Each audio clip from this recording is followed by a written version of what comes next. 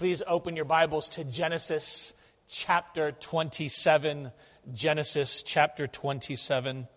And yesterday, my wife and I, some friends here in the church, took our boys and gave my wife and I opportunity to get away together. And we went ice skating, we went to a bookstore and read for a while. It was a very Harris kind of a date. And then we got home after we picked up our boys, and I turned on a little college football, and I was watching a little bit, and then I must have hit a button, and it took me to another channel in which there was a young woman and a young man, and the woman apparently was from the city, and she was finding her way in a small town. She was there to renovate some little hotel and make it some big monstrosity. And there was a guy who was really cute, but a rugged guy, and he was chopping some wood. And you know the story, the Hallmark story, where it's the city slicker, whether it's the man or the woman is coming in to change something in the small community. It's that time of year. And I chuckled to myself and immediately turned it right back to college football. And the story, the account that we are about to read this morning, is nothing like a Hallmark movie. Nothing like that. It is far closer to a soap opera than it is to a Hallmark movie. It is filled with conniving. The only thing that it lacks is like some romance triangle going on in it. It is really a difficult chapter to read if we keep in mind that these are God's people. Because we want to read this and we want to think, who are these people? I mean, if these were your friends, you would want to keep them at a distance for as long as you possibly could. And I find it fascinating that the Lord here chooses such people as this to work through. And this should be encouraging to all of us. The Lord isn't merciful only to those who are good. In fact, we find Christ himself telling us that he has come not to call the righteous, but sinners to repentance. So if you find yourself feeling particularly guilty or sinful this morning, if you are more aware of your sin today, I would invite you to see that this chapter is for you, as it is for all of us. What I'm going to do this morning is we're going to read through quite a long section. I'm going to begin, actually, with the verse 34 of chapter 26. Verse 34 of chapter 26. We are going to read all the way through chapter 27, and then we are going to read the first 9 verses of chapter 28. I realize this is a long section, so I'm going to read it all at once. We're going to do a quick recap of it, and then we're just going to reflect on 2 truths that we see in it. 2 critical things that I think we need to see, that the author, Moses, wants us to see, that the Spirit of God wants us to see as we grapple through this passage. So follow along as I read, and we will, by the grace of God, see where he will take us. When Esau was 40 years old, he took as wives Judith, the daughter of Beeri the Hittite, and Basemath, the daughter of Elon the Hittite, and they were a grief of mind to Isaac and Rebekah. Now it came to pass when Isaac was old, and his eyes were so dim that he could not see, that he called Esau his older son, and said to him, "My son." And he answered him, "Here I am." Then he said, "Behold, now I am old, I do not know the day of my death.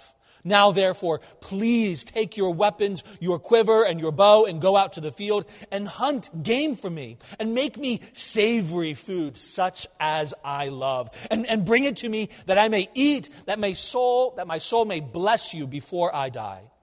Now Rebekah was listening when Isaac spoke to Esau, his son, and Esau went to the field to hunt game and to bring it. So Rebekah spoke to Jacob, her son, saying, "Indeed, I heard your father speak to Esau, your brother, saying, 'Bring me game and make savory food for me, that I may eat it and bless you in the presence of the Lord before my death. Now therefore, my son, obey my voice according to what I command you. Go now to the flock and bring me from there 2 choice kids of the goats, and I will make savory food from them for your father, such as he loves. Then you shall take it to your father, that he may eat it, and that he may bless you before his death.' And Jacob said to Rebekah his mother, 'Look, Esau my brother is a hairy man, and I am smooth-skinned. Perhaps my father will feel me, and I shall seem to be a deceiver to him, and I shall bring a curse on myself and not a blessing.' But his mother said to him, 'Let your curse be on me, my son. Only obey my voice and go get them for me.' Then he went and got them and brought them to his mother, and his mother made savory food, such as his father loved. Then Rebekah took the choice clothes of her elder son Esau, which were with her in the house, and put them on Jacob, her younger son. And she put the skins of the kids of the goats on his hands and on the smooth part of his neck. And then she gave the savory food and the bread which she had prepared into the hand of her son Jacob. So he went to his father and said, 'My father.' And he said, 'Here I am. Who are you, my son?' And Jacob said to his father, 'I am Esau, your firstborn. I have done just as you have told me. Please arise, sit and eat of my game, that your soul may bless me.' But Isaac said to his son, 'How is it that you have found it so quickly, my son?' And he answered, 'Because the Lord your God brought it to me.' Isaac said to Jacob, 'Please come near me, that I may feel you, my son, whether you are really my son Esau or not.' So Jacob went near to Isaac his father, and he felt him, and said, 'The voice is Jacob's voice, but the hands are the hands of Esau.' And he did not recognize him, because his hands were hairy like his brother Esau's hands. So he blessed him. Then he said, 'Are you really my son Esau?' He said, 'I am.' And he said, 'Bring it near to me, and I will eat of my son's game, so that my soul may bless you.' So he brought it near to him, and he ate, and he brought him wine, and he drank. Then his father Isaac said to him, 'Come near now, and kiss me, my son.' And he came near and kissed him, and he smelled," this is Isaac, "he smelled the smell of his clothing, and blessed him, and said, 'Surely the smell of my son is like the smell of a field which the Lord has blessed. Therefore, may God give you of the dew of heaven, of the fatness of the earth, and plenty of grain and wine. Let peoples serve you, and nations bow down to you. Be master over your brethren, and let your mother's sons bow down to you. Cursed be everyone who curses you, and blessed be those who bless you.' Now it happened as soon as Isaac had finished blessing Jacob, and Jacob had scarcely gone out from the presence of Isaac his father, that Esau his brother came in from his hunting. He also made a savory food and brought it to his father, and said to his father, 'Let my father arise and eat of his son's game, that your soul may bless me.' And his father Isaac said to him, 'Who are you?' So he said, 'I am your son, your firstborn Esau.' Then Isaac trembled exceedingly and said, 'Who? Where is the one who hunted game and brought it to me? I ate all of it before you came, and I have blessed him, and indeed he shall be blessed.' When Esau heard the words of his father, he cried with an exceedingly great and bitter cry, and said to his father, 'Bless me also, my father.' But he said, 'Your brother came with deceit, and has taken away your blessing.' And Esau said, 'Is he not rightly named Jacob? For he has supplanted me these 2 times. He took away my birthright, and now look, he has taken away my blessing.' And he said, 'Have you not reserved a blessing for me?' Then Isaac answered and said to Esau, 'Indeed, I have made him your master and all his brethren. I have given to him as servants with grain and wine. I have sustained him. What shall I do now for you, my son?' And Esau said to his father, 'Have you only one blessing, my father? Bless me also, O my father.' And Esau lifted up his voice and wept. Then Isaac his father answered and said to him, 'Behold, your dwelling shall be away from the fatness of the earth and of the dew of heaven from above. By your sword you shall live, and you shall serve your brother. And it shall come to pass when you become restless that you shall break his yoke from your neck." So Esau hated Jacob because of the blessing with which his father blessed him. And Esau said in his heart, "The days of mourning for my father are at hand. Then I will kill my brother Jacob." And the words of Esau, her older son, were told to Rebekah. So she sent and called Jacob, her younger son, and said to him, "Surely your brother Esau comforts himself concerning you by intending to kill you. Now therefore, my son, obey my voice. Arise, flee to my brother Laban in Haran, and stay with him a few days until your brother's fury turns away, until your brother's anger turns away from you, and he forgets what you have done to him. Then I will send and bring you from there. Why should I be bereaved also of both of you in one day?" And Rebekah said to Isaac, "I am weary of my life because of the daughters of Heth. If Jacob takes a wife of the daughters of Heth," this is the Canaanites, "like those who are the daughters of the land, what good will my life be to me?" Then Isaac called Jacob and blessed him and charged him and said to him, "You shall not take a wife from the daughters of Canaan. Arise, go to Padan Aram, to the house of Bethuel, your mother's father, and take yourself a wife from there of the daughters of Laban, your mother's brother. May God Almighty bless you and make you fruitful and multiply you, that you may be an assembly of peoples, and give you the blessing of Abraham to you and your descendants with you, that you may inherit the land in which you are a stranger, which God gave to Abraham." So Isaac sent Jacob away, and he went to Padan Aram, to Laban, the son of Bethuel, the Syrian, the brother of Rebekah, the mother of Jacob and Esau. And Esau saw that Isaac had blessed Jacob and sent him away to Padan Aram to take himself a wife from there. And that as he blessed him, he gave him a charge, saying, "You shall not take a wife from the daughters of Canaan." And that Jacob had obeyed his father and his mother and had gone to Padan Aram. Also Esau saw that the daughters of Canaan did not please his father Isaac. So Esau went to Ishmael and took Mahalath, the daughter of Ishmael, Abraham's son, the sister of Nebajoth, to be his wife in addition to the wives he had. Would you join me in prayer as we begin to consider the word of the Lord this morning? Father in heaven, this is your word.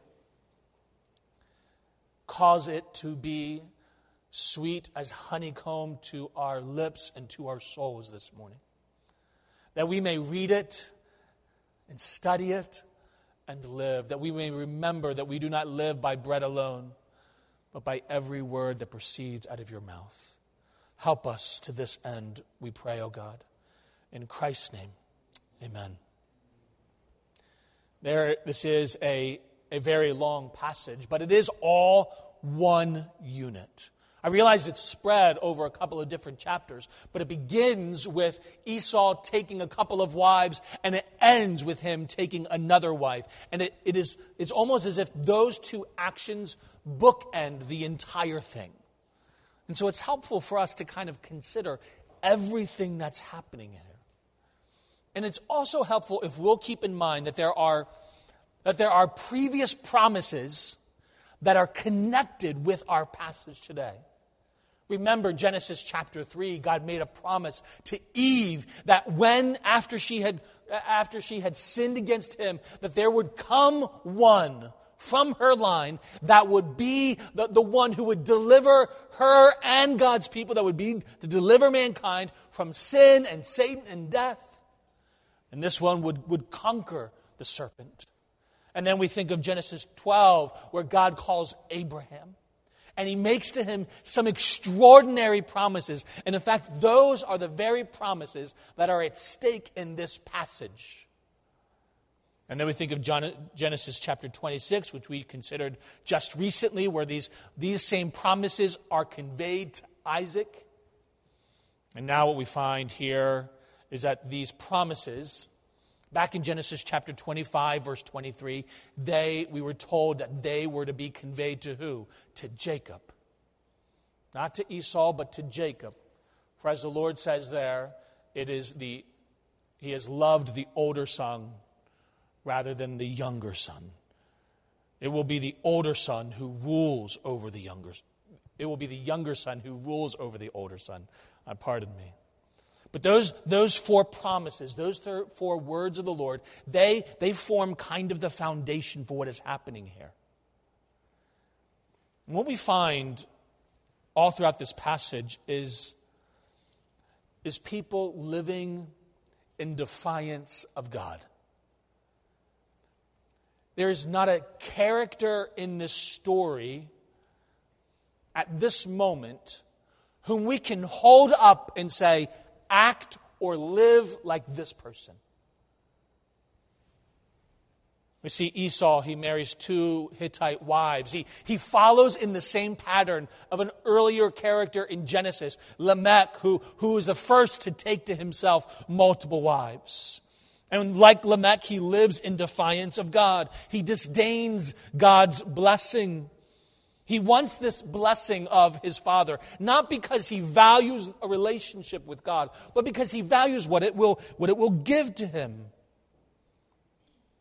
And so he ignores the warnings of Scripture about what marriage to multiple women will look like, departing from God's pattern. He ignores that, what we see in the Word of God. He ignores the patterns that we see earlier.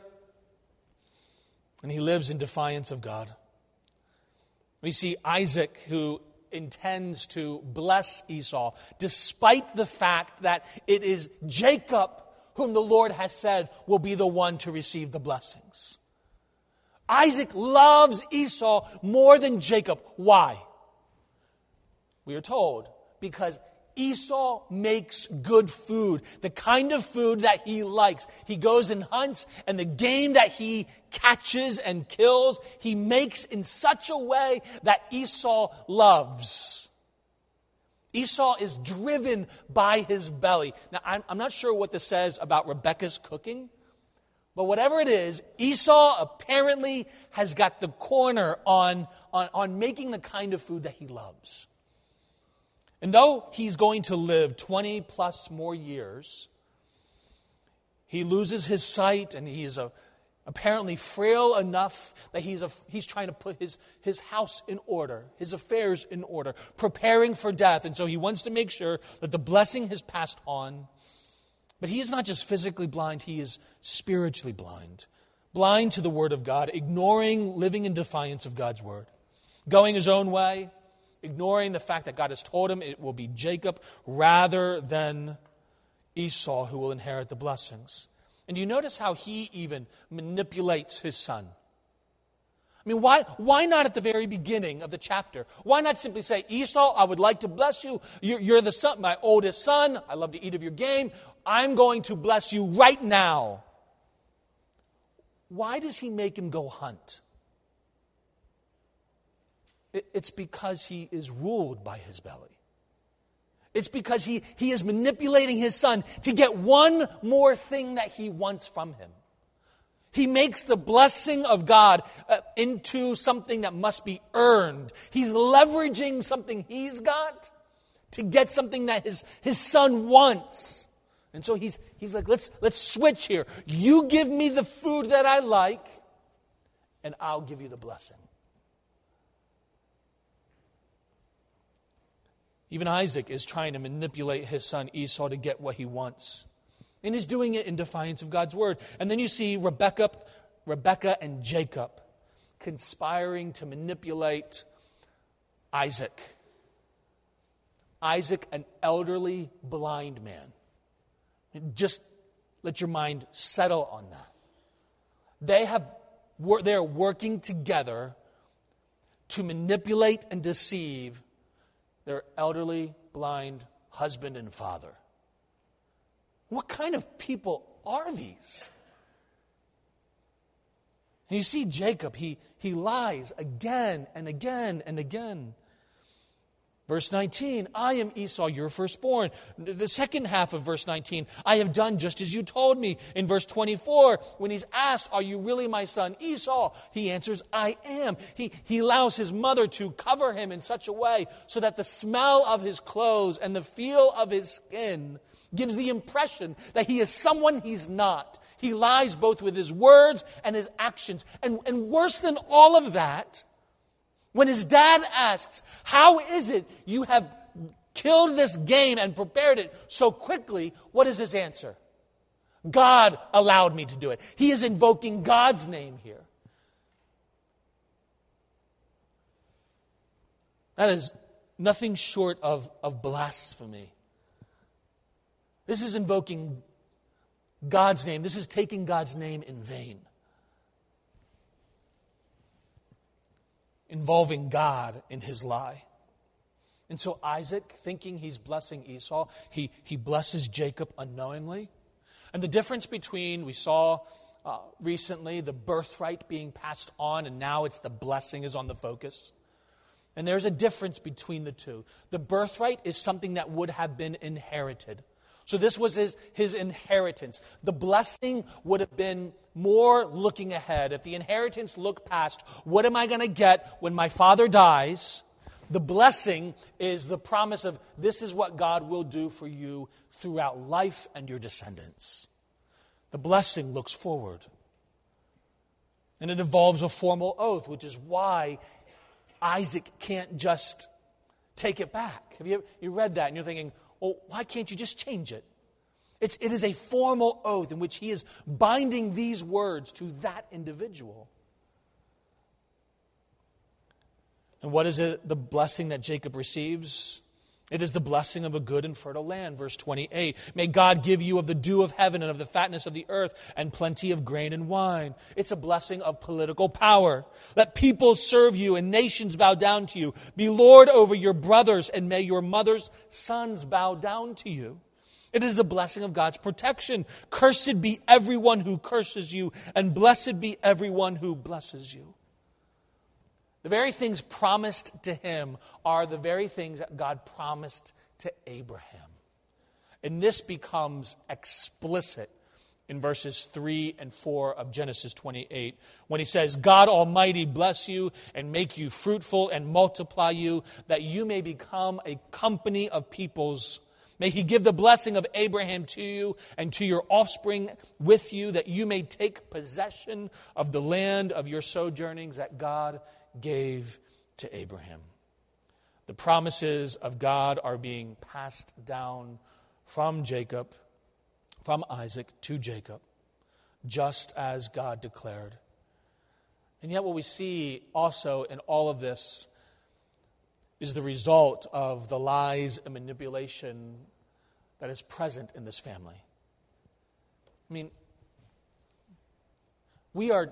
if you grew up in churches, as I did, I grew up going to church, read often about Jacob and Esau, it was almost as if Esau's kind of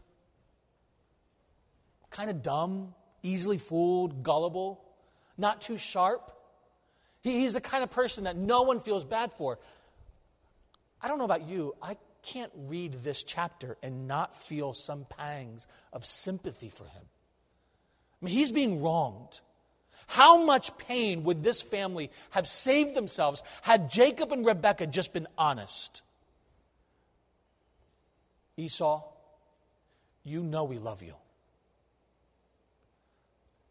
But God has told us that it will be Jacob who inherits the blessings. And we want you to know that we will always be there to support you. We are proud of you. We care for you. But this is what God has said. We're going to live and do what he tells us. We're sorry. But we trust that this is actually what's best for you. Because God, he loves his people and he is good. But instead, what we have is Esau by the end of this chapter. He is a man who's lost. You hear those cries, oh, Father, do you not have a blessing for me? Here is a man who has learned from the very beginning of the chapter. We see he's learned that for his dad's blessing, he's got to work for it. The only reason his dad loves him is because he hunts and he prepares special food for him. And when he realizes his dad doesn't approve of his wives, what does he do? He goes out and he tries to find another wife, hoping that his dad will approve of her. Here is a man who, even in his mid-40s, at the very youngest, in his mid-40s, he's still longing for his father's approval. He's a tragic figure. Here's a man in pain. In fact, of all the characters in this chapter, he's the only one who is not outright living in defiance of God.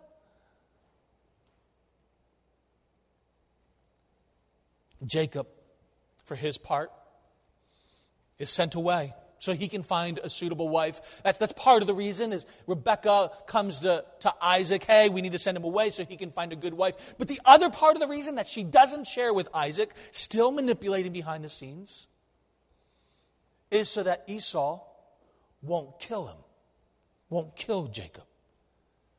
And so, Rebekah intends for him to go away so that his life will be spared, he'll be able to find a suitable wife. And she expects that Esau's anger is going to cool off in a little bit. And she doesn't seem, as she's talking in this chapter, she doesn't seem like she expects this to be a very long time. A few days, a few weeks, a few months. What's that? I'll have my son back. Just need to give Esau some time to cool off. But the upshot about this, the irony in all of this, is that while we are told that when Jacob returns, it's not just a few weeks, it's 20 plus years. While we're told that he does indeed bury his dad, we are given no indication that he ever sees his mom again. This is a family that by the end of this section is completely shattered.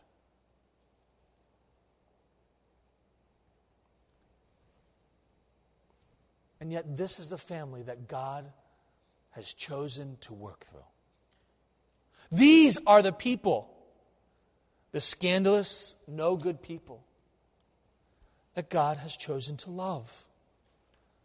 So what can we take from all of this? Let us take two reflections. The first, it's right there on the surface of the chapter, but it bears repeating.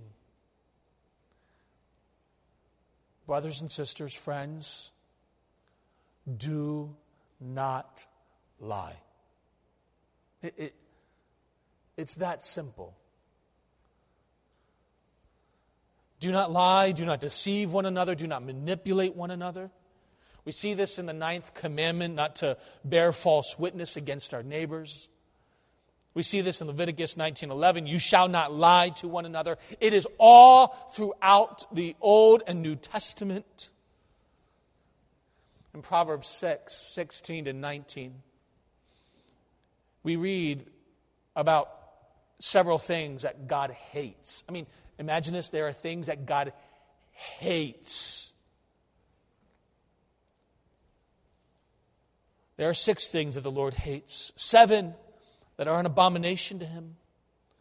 Haughty, proud eyes, a lying tongue, hands that shed innocent blood, a heart that devises wicked plans. Here's that manipulation. Feet that make haste to run evil, a false witness who breathes out lies, and one who sows discord among the brothers. These are things God hates, and yet we are so prone to offer up white lies. I mean, are you not in the heat of a moment when it may be either I look bad or I can skate by? Don't we choose to skate by through shading the truth a little bit? Isn't that temptation strong?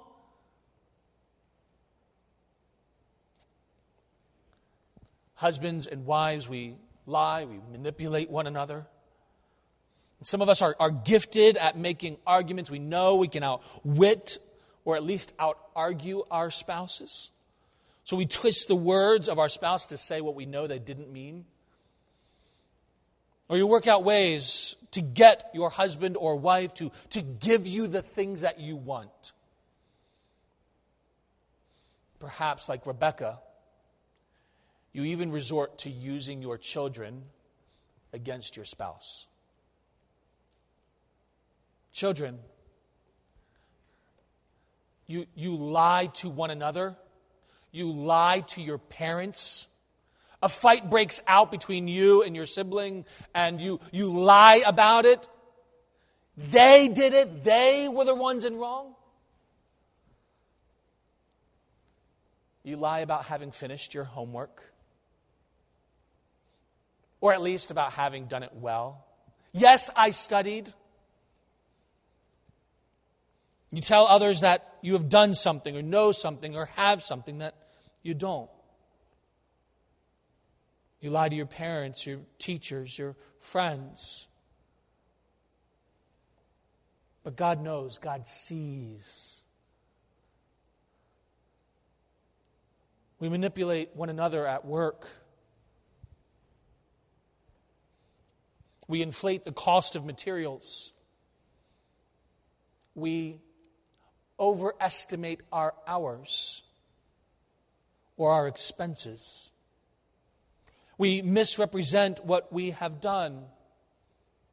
Yes, I have done this. I've made that phone call. I've talked to that person. I've purchased that order. Yep, I've done all of those things.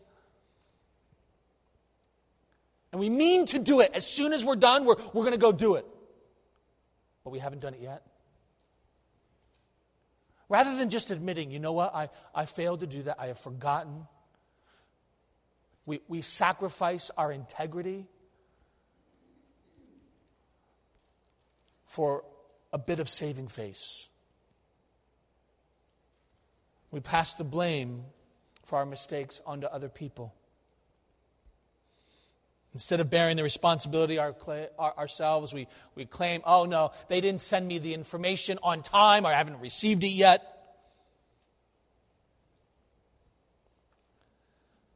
We lie, we deceive, we manipulate others at our own expense, purchasing temporary satisfaction at the cost of long-term pain. We bring short-term gain at the expense of long-term credibility and integrity.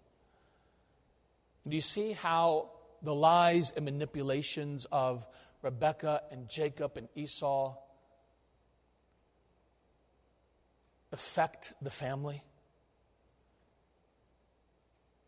At the root of all of our lies is an arrogant lack of faith in God. Sure, maybe if we were really honest, we would admit that we were being selfish in the moment. Rebekah loved Jacob more than Esau. She should have just been more honest. And Jacob was greedy and wanted to be greater than his brothers. Those are the honest. I'm sure they had all sorts of justifications. This is what God said. But at the very heart of their deceptions and manipulations was that they really didn't trust that God could bring about what He said He would. What we see here about Rebekah and Jacob is that in this moment they put all their cards on the table. They are acting, and when we lie, we act with them as if God needs a little help.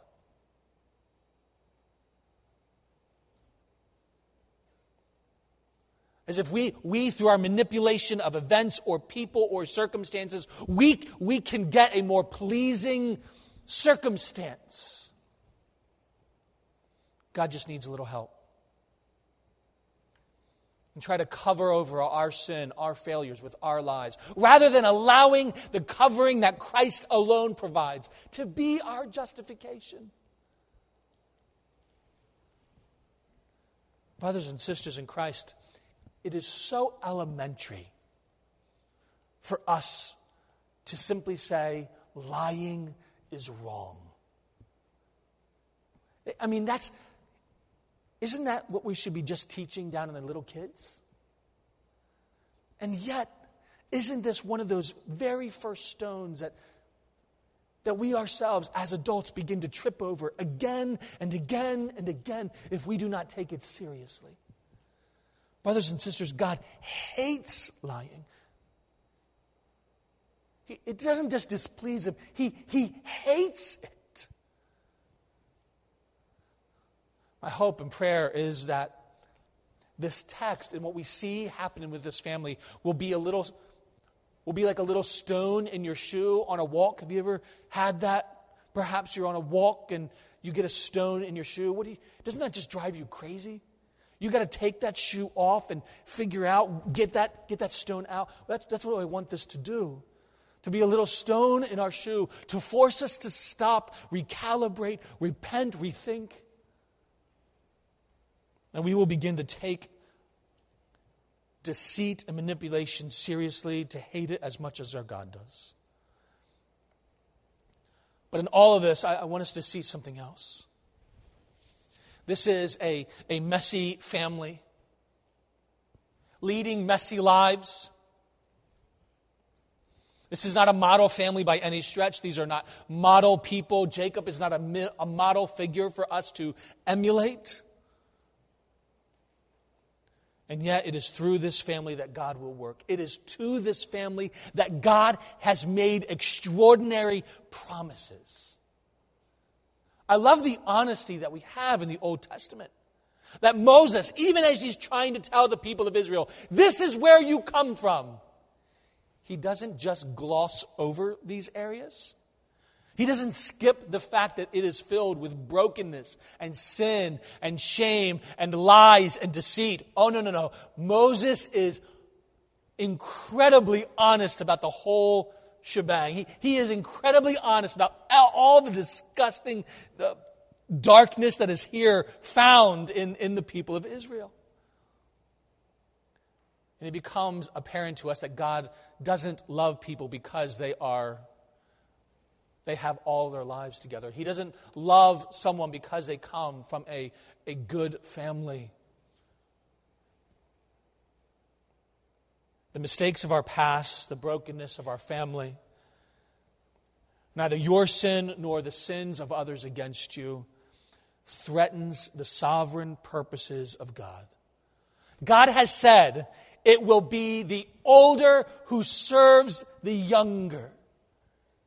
And Rebekah and Jacob, through their own sin, manipulation, and lies, they are trying to work things out on their own.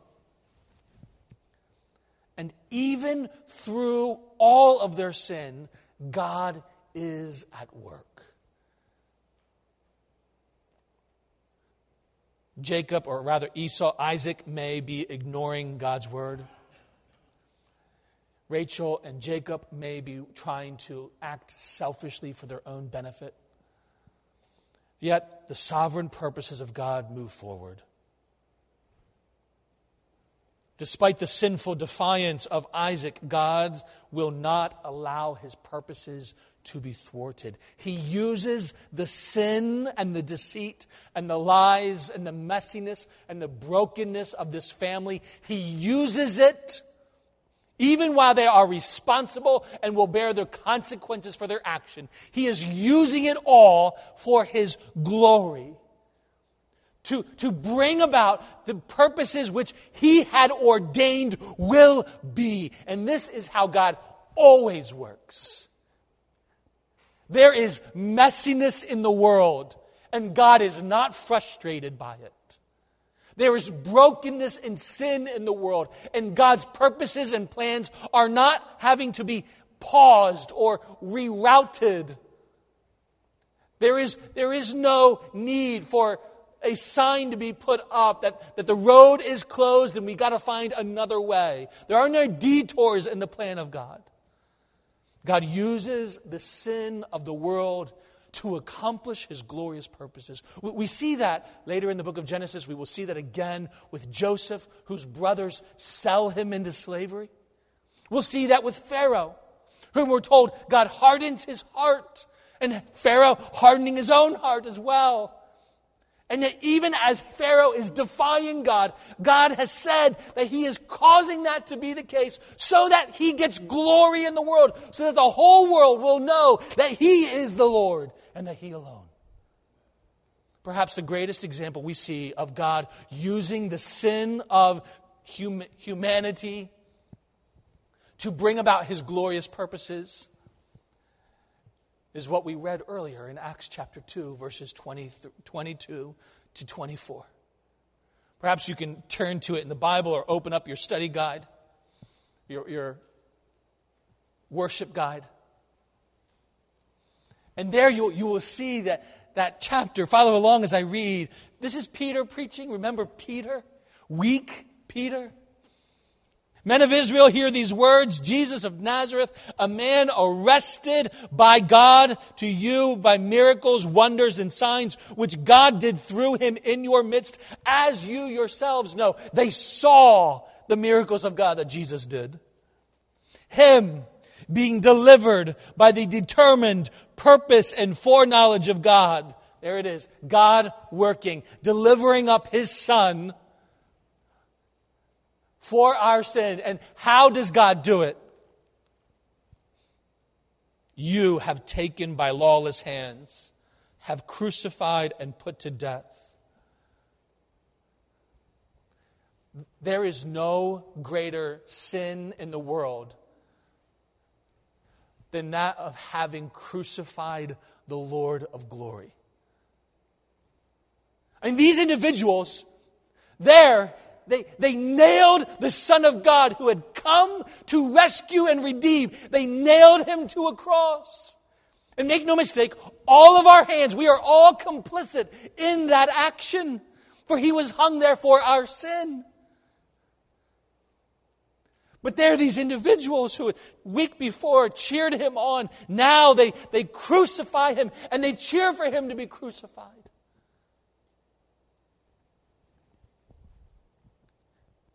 And Peter doesn't say, this was God, this wasn't you. Nor does he say, this was you, not God's plan. No, God delivered him up and you did it. Even the greatest sin in all the world was planned and used by God to accomplish his good, sovereign purposes. There is nothing that happens in the world. There is nothing that will happen in your life over which God is not absolutely in control and will not use for your eternal joy and good and glory in his presence. His plans, his purposes, his promises, they cannot be stopped. That is what we see here.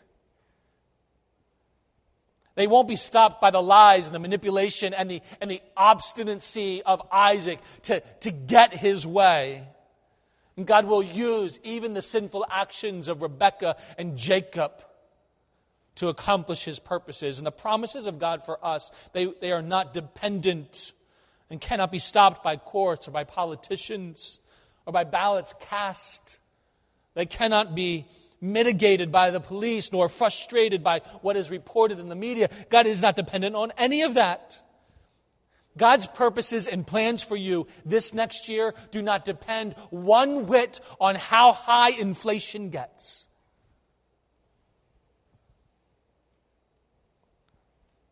They cannot be slowed down by the shipping shortages that we are experiencing. They can't be put on hold or held up by layoffs or job loss. They aren't interrupted when we or those we love experience physical or mental health issues.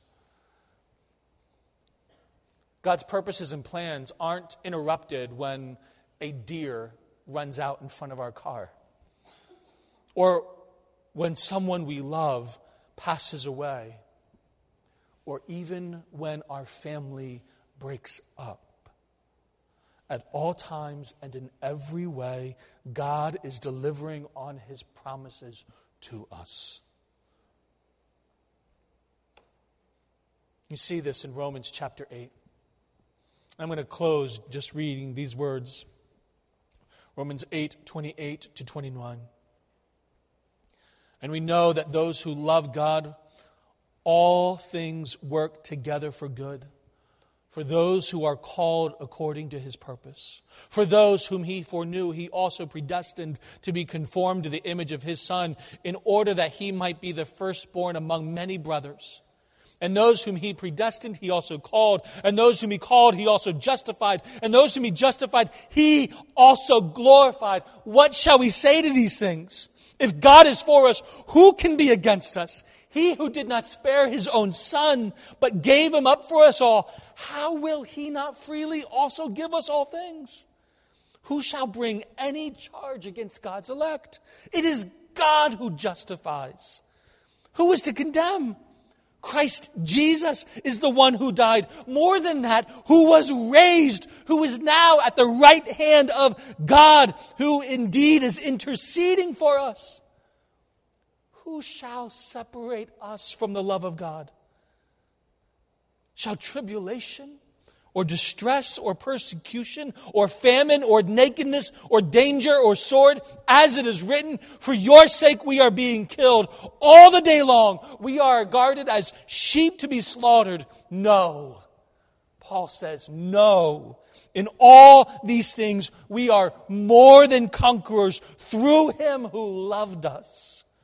For I am sure that neither death, nor life, nor angels, nor rulers, nor things present, nor things to come, nor powers, nor height, nor depth, nor anything else in all creation will be able to separate us from the love of God in Christ Jesus.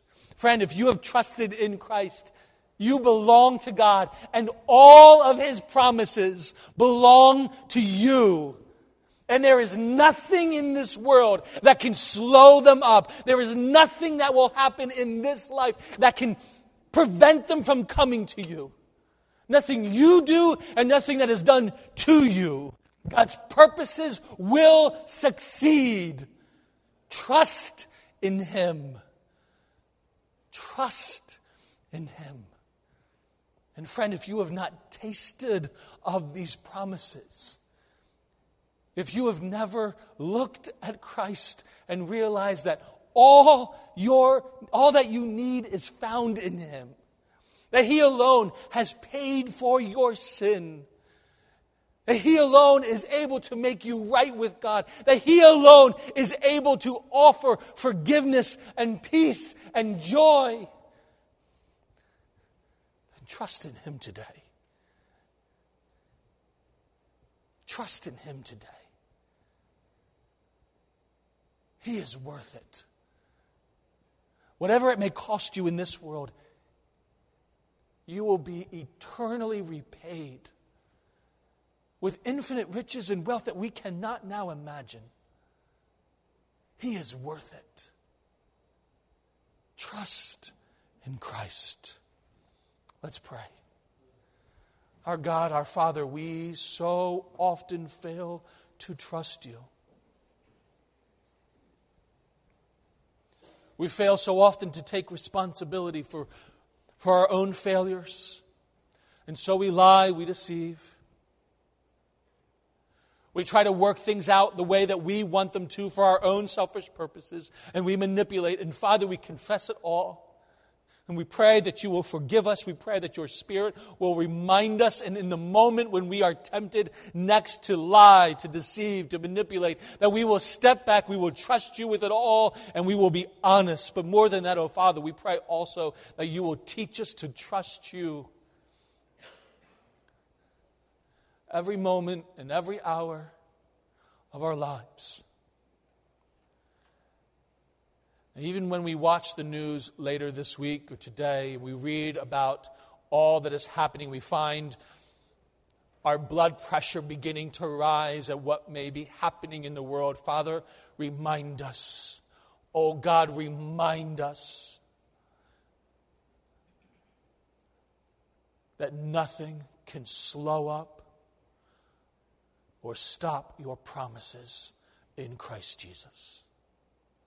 For in him, all of your promises are yes and amen. It is in his name that we pray. Amen.